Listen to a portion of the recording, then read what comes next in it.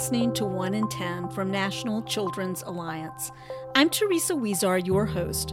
Join us as we engage in one-on-one conversations with the brightest minds in science, medicine, faith, communications, and the law. We'll discuss the path forward to solve the greatest challenge 1 in 10 of our children face: child abuse. Today's focus is the science of storytelling. In talking about the work of responding to child sexual abuse, we can't minimize the impact, but neither can we treat its victims as irreparably broken. It's a challenge. How do we speak to the seriousness of the trauma while also providing hope and reducing stigma? And how do we get people to engage in conversations about such an uncomfortable topic? I spoke with Nat Kendall Taylor, CEO of the Frameworks Institute. He's a psychological anthropologist who works to change the conversation on social issues. We discussed what makes members of the public recoil from talking about child sexual abuse. We also talked about how our own messages could help reframe the issue in a way that gives ordinary people hope that they can do something about it. What should we change about our messaging to starve this epidemic of the conditions it needs to thrive? What is the story that we should be telling?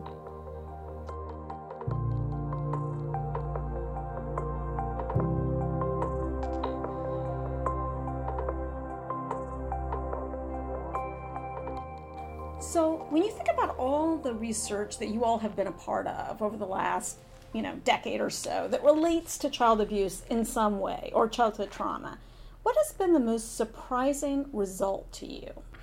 I don't know if I don't think it's surprising, but it is the most important one, which is this kind of two-pronged finding about how little people actually understand about the concept and how much they are reliant on stereotypes, and how unwilling and whatever the opposite of eager is, people are to actually engage in a conversation or certainly in thinking about the issue.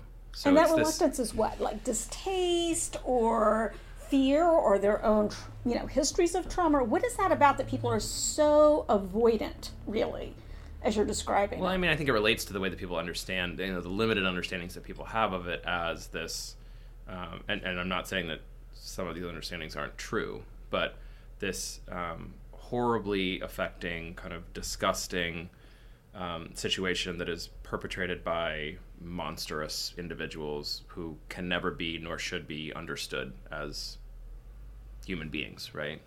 And so if that's what you think is the primary cause of something, it becomes very difficult to engage in it. And I think there's obviously also very strong taboos in our culture and other cultures around this issue that makes people feel that if they were to engage, it would somehow, some of the taboo would kind of rub off and stick. So there's almost a superstitious aspect of it.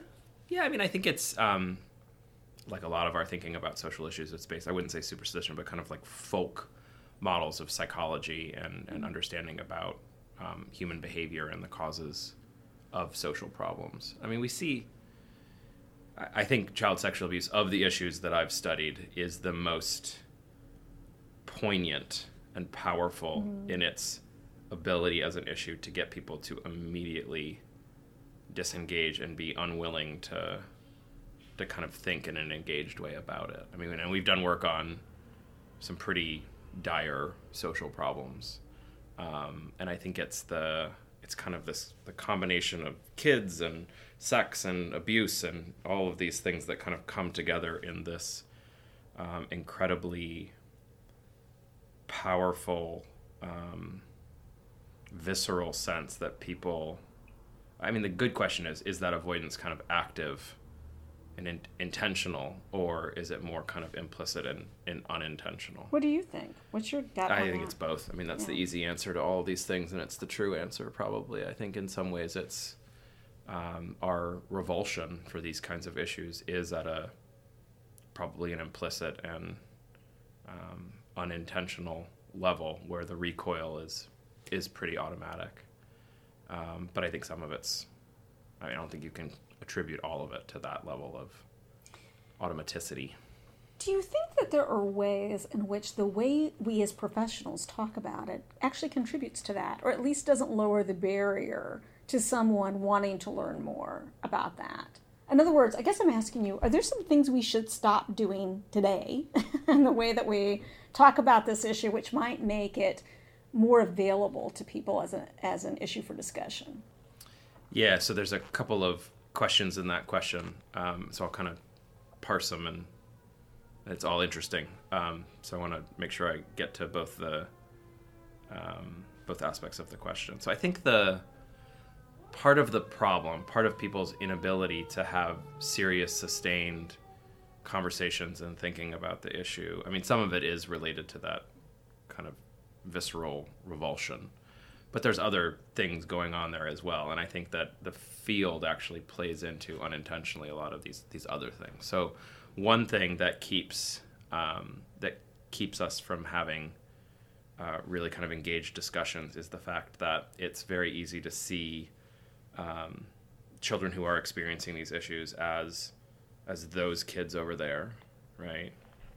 And the way that the field typically describes patterns of abuse can kind of feed into that othering that happens. But we know this from not just frameworks research, but from across the social, cognitive, and behavioral sciences, that once someone is able to otherize and distance in that way, it becomes very easy to not engage with the issue. Can you give an example of that? So for our listeners thinking about, what would that sound like in a message? Yeah, I mean, it's both, and this is the tricky bit with otherizing and why it's such an issue and a problem, is because it is kicked or triggered by really teeny little stuff like pronouns, those kids, right? So any positionality that you can do in your pronouns, instead of our kids instead of ours, or them instead of we. Yes.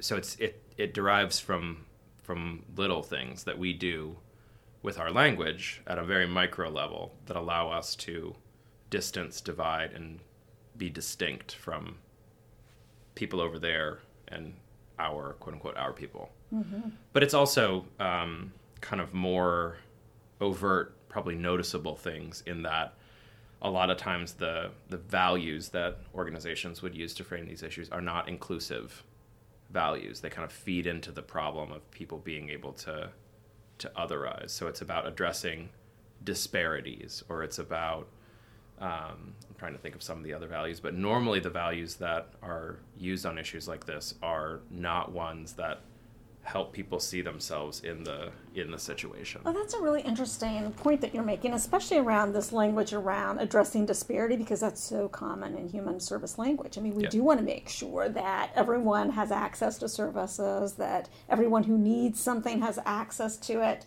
But are you saying that if we use a term like addressing disparities, we're essentially otherizing somebody? It's that disparate group over there who needs our help, and we're somehow separate from that. Yeah, I mean, there's a number of important points to make there. I think chief among them is that what you just said is true. Like, disparities need to be addressed, right? So there's a social analysis there. There are disparities. They are not fair, and they need to be addressed. Then there's the communications analysis, which is if that's the lead, if that's the frame through which people come to your message, it's hard to see your interests if you are not part of a group that is experiencing disadvantage or disparate outcomes, to kind of connect with those. Is that because we're sort of relying on people's altruism? Do you know what I mean? That when you're talking about a disparity that you want to address, in part what you're calling on people to do is feel bad about something that hasn't happened to them. Yeah. Whereas that's a different thing, I think, than seeing a problem as one in which you're deeply involved by virtue of being a human being on the planet, where all families and all communities struggle with these things. Yeah, I mean, so let me just give you an example of the kind of a value that flips that. Mm-hmm. That is a more productive way, maybe not into issues of child sexual abuse or the prevention thereof, because I actually don't know the answer to that because we haven't done that work as of yet. But you can talk about, so we're doing a lot of work on housing right now, just as a out there, totally different issue. So housing is an issue, obviously, that is characterized by massive disparities, many of them racial and class and socioeconomic status in origin. So you can talk about, you can use the value of access to affordable housing or fairness, or the fact that there are disparate people of different groups have different access to housing. Or you can talk about the value of interdependence, that all of our well-being is contingent upon everyone doing well. That's a different value that pulls people who may not be experiencing housing difficulties into the conversation in a way that is engaging and kind of actively backstops or prevents people from otherizing and saying, I don't have housing problems. That's the problem of those people over there, and therefore I'm not part of this conversation. So when you think about that, aside from sort of otherizing, it's those kids over there, those families who are dealing with childhood sexual abuse or child abuse in general, do you see other ways that we talk about this work that you think, well, that's really well-intentioned, but it's not having its intended impact at all? Yeah, no, I mean, the big one is and this comes from work that we've done on child abuse and neglect, primarily in the UK, but I think patterns are very similar here, is that a tendency of the field, and it is well-intentioned, and to some degree it's logical, is people working on these issues understand that my job or my advocacy or my ability to kind of cut through and be persuasive is going to be increased dramatically if I can just convince people of how big and bad and awful and prevalent these issues are. So for organizations working in the UK, they've, for the last, I'm going to be kind and say 50 years, but it's probably more like 100 years, have focused on two things in their messaging. So prevalence and horribleness. How prevalent these problems are, data. How horrible they are, normally an example of child sexual abuse as the most kind of visceral and horrible of the bunch. And for a long time, a lot of resources were focused on those two things. The problem is that if that is all you do, and you continue to beat that drum, you convince people that it's prevalent and horrible, but you leave them there. And if all I understand is that, wow, this is horrible, and wow, this is prevalent, I have no ability to see this as something that can be solved. Right, you feel hopeless at the end of that. You feel hopeless. So that trigger of prevalence and horrible becomes a trigger, an invitation to disengage. It's horrible problem, no solution. And when that happens, the result is I'm going to put my energy elsewhere because I don't see anything that can It's so interesting that you say this, because I think both the UK and the US have this problem, and I think the way that we came to it was, 30 or 40 years ago in this country, I'm not sure people did think it was terribly horrible or that it happened at all. Yeah. Or really infrequent. So I do think that child abuse organizations, including our own, really did spend some time on, you would almost think of it as consciousness raising, right? Like in any other grassroots movement, to go, this is a big problem.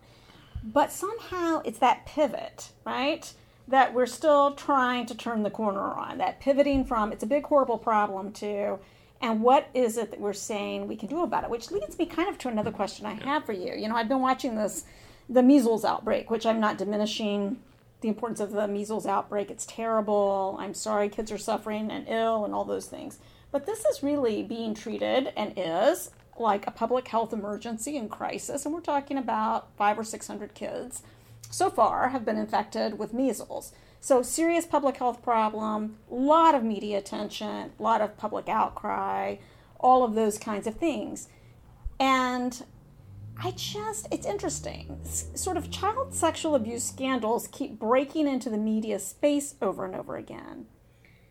But you don't get the same sense of A, urgency about a response, it feels to me, and B, you don't have a sense that there's a ready solution. It's not like, well, take a vaccination and you're going to be all better. Or we're going to give you a little treatment and you'll be all better. So why is it that this issue, childhood sexual abuse in particular, it just seems like we've never reached that same sense of urgency with the general public that, there's a groundswell of support for doing something big, doing it universally, and following through on that in some way. Well, I think the answer to that question, my thinking, is that and you put your finger on it. It's the difference in the understandability of the response. So with the MMR, with measles, mumps, rubella, with the vaccination and the anti-vaxxers and all that stuff that's going on, there is an urgency. Kids are dying, and there's an added urgency, which is this kind of understanding of the public health kind of pickle line, right? The line, the level of vaccination that you fall below before bad stuff that's much worse than 500 or 600 kids dying starts happening. So there's this urgency, but there's also this incredibly neat efficacy, which is the answer is parents, vaccinate your kid. Yeah. Like it's super, I mean, it's about as efficacious as you can be. Get, right? Yeah. A jab, you're done. And the corollary on child sexual abuse, which I think is the biggest challenge that the field faces, is there's no vaccination. It's so to true. Use a metaphor, right? There is no neat, well understood answer, solution that addresses the problem with the same level of immediacy and completeness. Well, and that simplicity, exists on right? Yeah. I mean, the cure for childhood sexual abuse is not something that can be administered in 30 seconds and whatever. Right.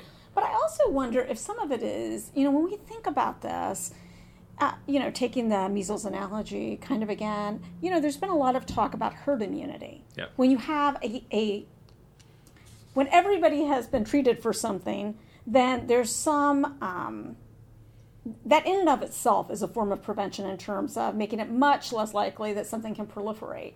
And what I feel that we haven't sort of cracked the code of is that for childhood sexual abuse. We all think it's terrible, but do we think it's terrible enough that we've created a culture in which it can't thrive? And it seems like the answer to that is no so far. So this is a really, really interesting and good question. I want to go back to something you said a minute ago, which is that there was a time in the United States and in the UK where people didn't understand this to be a bad and nor prevalent problem. Mm-hmm. So in some ways, my critique of the field was insensitive, and I do think that they've been successful in instilling a sense that this is a prevalent problem and that it's bad. But it's the lack of a 2.0 strategy. Yes, we've also instilled hopelessness. It's the persistence of beating the strategy 1.0 drum. Yeah. And so in our work in the UK, that's kind of what the report was called, and what some of what we've written is about. It's like how you said the pivot, and that's kind of how we talk about it. Yeah, you've prevalence and badness. Check.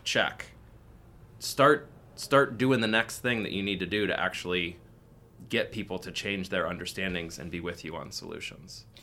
So it's that pivot. So I think that's an important point that you made that I wanted to follow up on, just to be clear that I think the resources spent over the last 50 years on prevalence and on awfulness are not resources that were ill spent. It's just that now is a time to shift, because you don't need to keep doing that work with the same level of emphasis and resources, I think.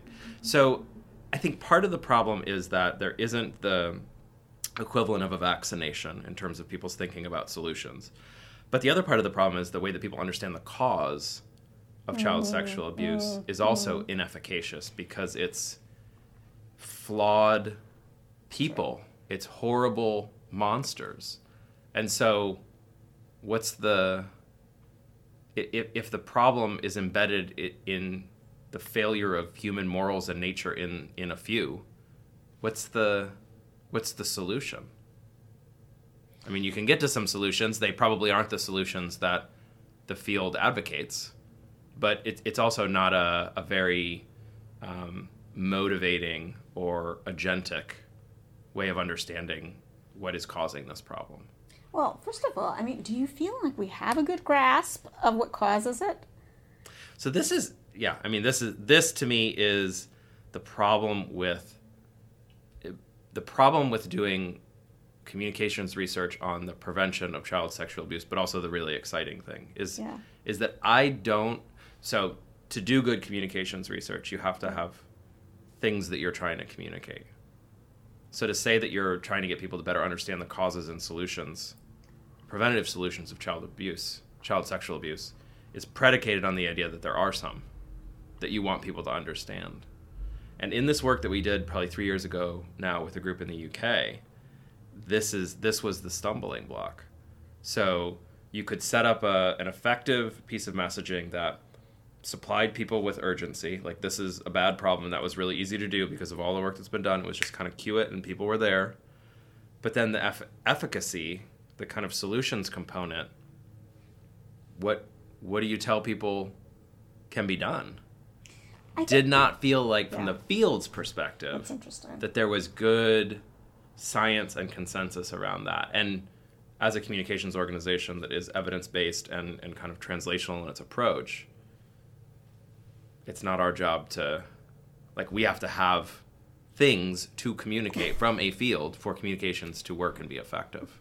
And so there was a bit of a feeling of frustration and on everyone's part, and kind of whether or not we were what's the phrase, having the cart in front of the horse in terms of trying to communicate before kind of the science was there when it came to solutions. I think it's an interesting point to make. I do think people believe that the science is there in terms of once someone has been victimized, what's likely to help. So I think you can work with messaging around that. But in terms of what is the root cause? Why do some people sexually abuse other people?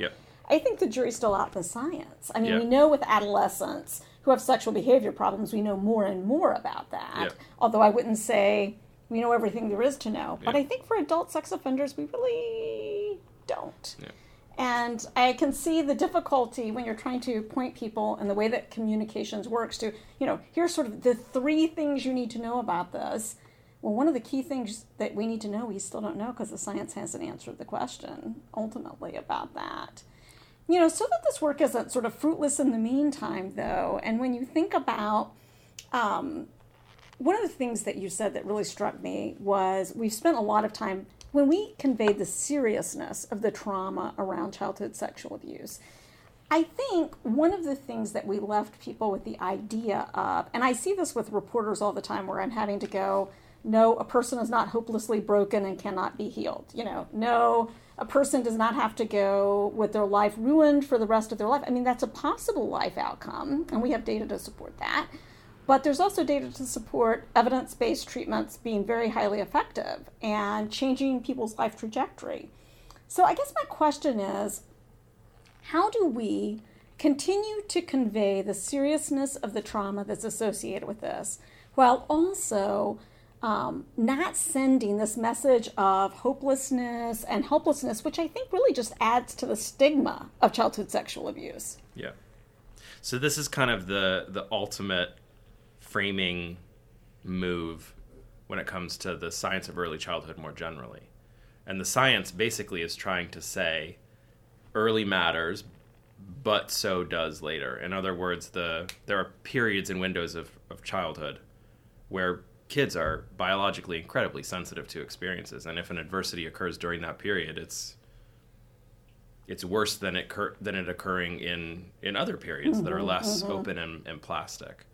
But that science also holds very strongly that there is, I don't want to say no such thing, but damage done is not a helpful aphorism when it comes to the science, because there's this little thing, and I think this is the answer. Communicating it is very difficult, but it's the power and the promise of plasticity. So that science says both that there are periods in which development, people are biologically sensitive, more biologically sensitive to experiences than other periods.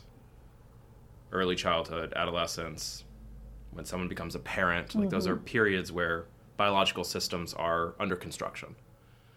But importantly, that science also says that plasticity, both in a structural and in a functional way, does not stop, right? Is an over the life course feature of the biology that we've developed, that we've evolved with. So that it's the idea, the problem in terms of communications is if you go too heavy on one, the importance and power of the significance of early adversity, and you go hard on that, you make the mistake of creating an understanding in which, kids are fully baked by 5, and if they've had horrible experiences, there's nothing you can do. On the other hand, if you go completely to kind of unbridled potential for change, always and forever, then early doesn't matter. And why would you put any resources in it? Because you can always fix things later. So it's this balance between the importance of early, but the ongoing nature of plasticity and the ability to meaningfully address experiences that occur. What strikes me about that is that what you said is very important and also very difficult to say in a 30-second soundbite, right? It took me 2 minutes to say it. So there's this quote, a lyric from Bob Dylan, which I think is the best summary of this. I love it. So it's that you can always go back, but you can't go back all the way. That's good. Which it's kind of, it's intuitive for one 40 thing, years, right? 50 years of developmental science in a lyric. But I mean, I think that's it's a really complicated nuance, tension in the science. And what has happened, I think, frequently is that when you err on the side of one, you sacrifice the other. And it's hard to get people to hold both of those perspectives, the importance of early and the ongoing nature of plasticity, in mind at once. So let me throw another one out to you that's a little bit of a brain teaser, but I feel like it sort of runs that same line where people are trying to figure out how to balance the messaging. A few years ago, UNH, the University of New Hampshire's Crimes Against Children Research Center, came out with a piece of research that really looked at the falling rates of child sexual abuse over the last, say, 40 years. And I'm sure you saw that research, and there was some follow-up papers on it, those kinds of things. When that dropped in our field initially, it was pretty controversial because you had children's advocacy centers seeing more kids than ever, so they were seeing more of the population that needed to be seen. And they were going, boy, it doesn't feel like it's falling to me, And also, at the same time, they were hit up by a lot of adult survivors who were coming forward and whatever. And I think David Finkelhorn and others did a great job of explaining some of that research. But what I kept hearing when the controversy continued a little bit was fear, right, about somehow claiming the success. Do you know what I mean? Like, what would it mean if the public really believed that this situation was getting better? Is that a message we even want to proliferate, that a difference has been made in it? And it seemed to tie to this fear that people would stop believing it was a big problem, or it would somehow never break through in the public's thinking if they believed it was getting better. And how do you begin to approach those conversations? What do you think about that? It's been an interesting dilemma, I think, that our field has really been struggling with. Yeah, I mean, so you have to understand that my perspective on this is not as a member of the field, and Sure. I can understand those worries and sensitivities and anxieties about what this might mean in terms of the public's thinking. So to me, I would,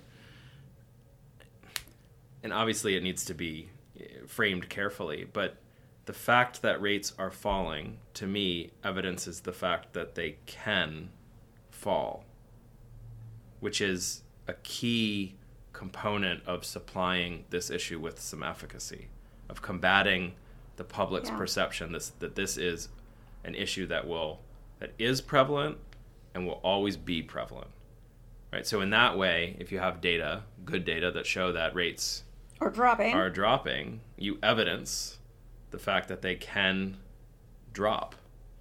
The challenge then is, how do you keep your foot on the urgency side of the that metaphor doesn't work. The urgency side of the car, whatever, right? So that it doesn't just become, we've licked it, we've solved it. And any problem that has been solved is not one that people want to expend any resources in further solving. So it's this kind of framing, and these are all at kind of like master framer levels of framing, of nuance, of using the fact that rates have fallen to illustrate the idea that they can fall. And fall even further. With effort. With further efforts. Yeah. And that they still remain, and that this still remains an urgent issue on which more needs to be done. Let me ask you kind of a related question to the sense of urgency. When we talked about the measles example, one of the reasons you were pointing out that people feel the need to act urgently is the fact that kids are dying. Well, the child abuse fatality rates in this country have been unchanged for 2 decades. I mean, it's still about 2,000 kids a year die because of child abuse, mostly neglect, very early in their lifespan, most of it under 2 or under 3. And despite every effort so far that has been tried, we've had absolutely no impact on those numbers. I'd also say that I absolutely never hear anyone talk about this, except when the latest article is in the newspaper that says this poor baby was shaken to death, or this poor baby died in some other terrible way, or the 5-year-old that was in the paper this last week. So when death won't do it, in terms of driving a sense of urgency, what will? I mean, why is this something that even when you have the risk of death, somehow it doesn't feel imminent enough for action? Yeah, I mean, I don't have and these are all good questions. I don't think I have an answer to any of them. But on this one, it is, so I think there's probably a way in which the continual reporting of statistics about fatalities begins to be tuned out. Oh, we're just inured to it. It's just like, this is sad. Boom, sad, boom. Yeah. And after a while, people become sensitized to that, and it doesn't cut through in order to have the urgency impact that it obviously should. I think there's probably a way in which numbers are being framed in a way that people in the field see them as urgent, but for people who are not, what were the numbers you just threw out? 2,000. I mean, there's a way in which people can hear those statistics and say, there are millions without context, of kids, right? That sounds. I mean, I don't mean to be insensitive here, but that sounds about right. It sounds 0.001% of something, right? It sounds not. I mean, is that big? Is that not big? Kids die. That's. Is this and really those kids, right? And those families. Kids. So I think there's a series of answers. It's not one answer that explains why those numbers don't provide the urgency for other people that they do for people who work on these issues, and probably some practices of data presentation, some fact that they've been repeatedly framed in ways that aren't effective, and people's ability to kind of otherize in that way that you just said, that keeps them from being urgent. And so my recommendation there is there's probably ways other than using kind of bald statistics. The 2,000, which for some people seems that can be too more small, effective in providing people with urgency. And you'll also notice that those messages rarely, if ever, have anything that approaches an explanation, like root cause why this is happening, and certainly not a solution. I think that's really true. When I think about those stories, there's always a neighbor who says, I had no idea they seem like the nicest people, right? And there's always a sense that someone, quote unquote, snapped, right? Yeah. Which has to be the greatest myth in all of, child abuse is that people snap. And so you'll have this 5-year-old where there were at least 5 reports to CPS and multiple investigations and whatever. He dies. And you still get the story that's, how could anyone have known, the parents snapped. It's like, no, actually, where did that myth come from? And is it as pervasive in other cultures as we seem to have it? The idea that a parent must somehow have temporary insanity for their child to be fatally abused. Yeah. I have no idea. I mean, it's a fantastic question. It is certainly a kind of probably based on a model of human behavior and understanding of parents and parenting, that's the only way that people can that could happen, right? Yeah. It could only be a temporary moment of insanity because the way that we understand parents and kids doesn't have room in it for that kind of behavior. So when you think about the messaging that you would like to see more of, we can't control all the external messaging of the media or others, but the ones that we pay for anyway, and the ones that we put out in the public domain, and the presentations we do and the conversations we have, the billboards we buy, all of it. What would you like to see more of? So, I mean, I think we've talked about a number of problems, and I think what you want to see is more effective ways of addressing those kind of deep cultural conceptual problems. And I think you've just put your finger on one of them, which is that I think the field does allow this this myth of snapping, or whatever we want to call it, this myth of momentary lapses of sanity, to persist. And I think that part of the reason that is because the field isn't explaining the kind of ways in which contexts and experiences affect parents and feed into and cause issues of abuse. So I think there is a need to provide, and this sounds really wonky, and I'm not recommending the use of these words, but it's to provide a more contextual understanding of this as an issue, and not just leave people to think that it's about, lone parents who lose their minds for a moment, right? And as you said, that's actually not what's going on, right? It's about people in context who are being shaped, and So that's one. I think the obvious one is a whole lot more discussion on even the areas of the issue where there are solutions on those solutions. So if, as you said, there is great understanding, good consensus around the types of supportive practices that can be provided to children who have experienced trauma and abuse that stand a reasonable to good chance of addressing those sources of adversity, that's something to message about. Like, there needs to be more of a sense that this is not just a big, bad, dark, dire, and on fire issue, but rather it is that, but it's also one about which things can be done. And then the last one, we started our conversation kind of about otherizing. And I think there are all kinds of things that can be done so that people are less able to see the children involved in these situations as being those kids over there, and more likely that we're able to see them as kind of our kids. And it'd be super interesting, we obviously don't have time for it on this, but to take some pieces of ecologically valid materials, communications that organizations are putting out into the world, and just analyze them from that perspective of othering at a big level, or at a very micro kind of linguistic level. And I would guess that would be an eye-opening experience. Obviously, people in the field aren't meaning to do that, right? But the degree in of which that is such a implicit pattern of communication and is so easy to fall into, and then the incredible detrimental effects that practice has in terms of people's willingness and ability to engage with this issue.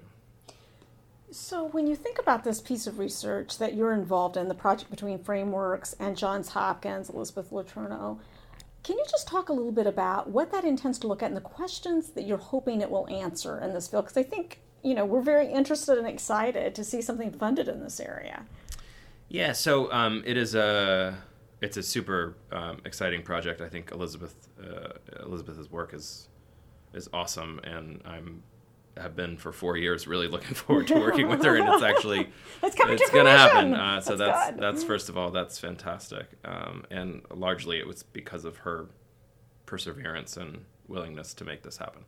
But it's a project that's going to go through a couple of phases and stages in terms of framing. And the first one, which I shouldn't say this because I'm least involved with, but most excited about, is something we've talked about. So before you can do any communications work, you have to figure out what the core pieces of knowledge are that are scientifically solid, around which there is consensus that need to be communicated.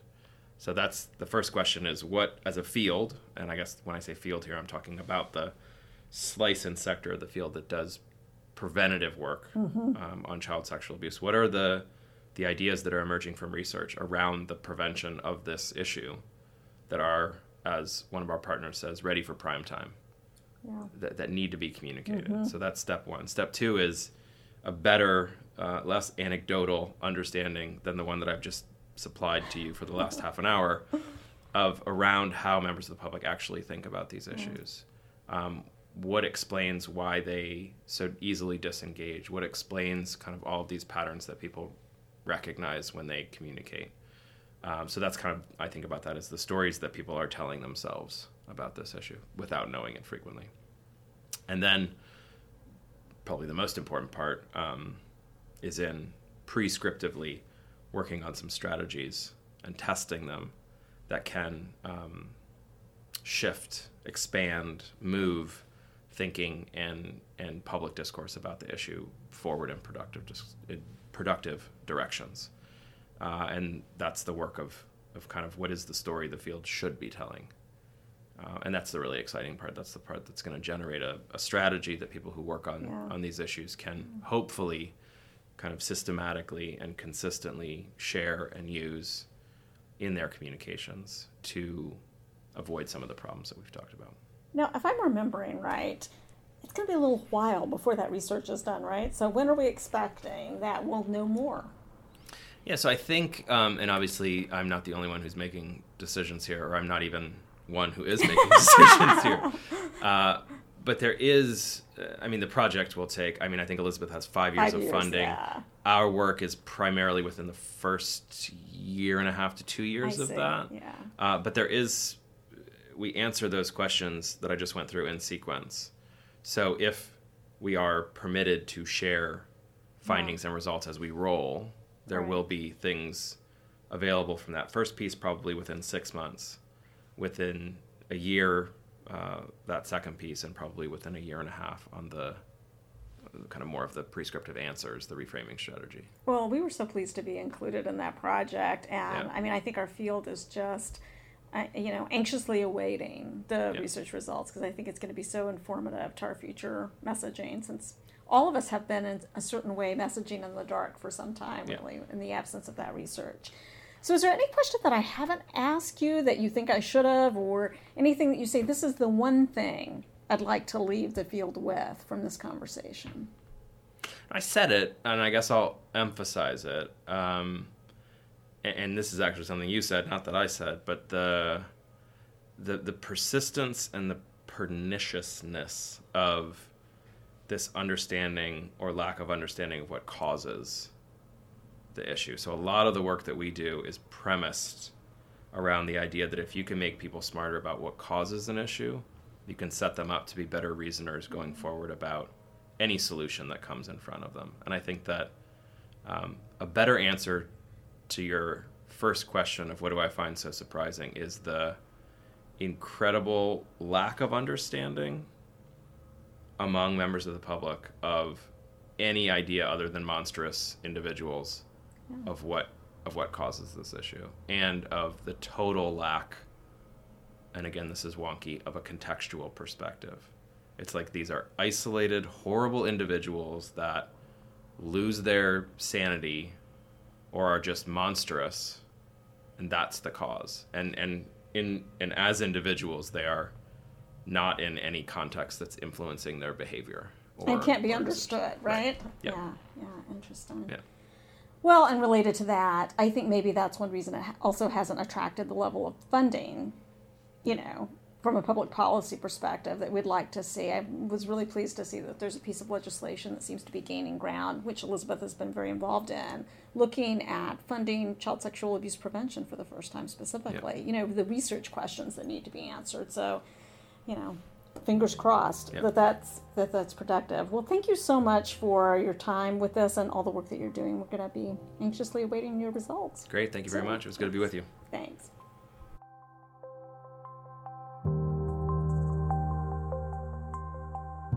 Thank you for listening to 1 in 10. We hope you'll tune in for the next episode when we'll talk to award-winning actor, author, and comedian Darrell Hammond and filmmaker Michelle Ezrick about their powerful documentary, Cracked Up. In this film, Michelle explores the story of Darrell's childhood and how too often society treats the smoke instead of the fire. For more information about National Children's Alliance and the work of children's advocacy centers, visit our website at www.nationalchildren'salliance.org.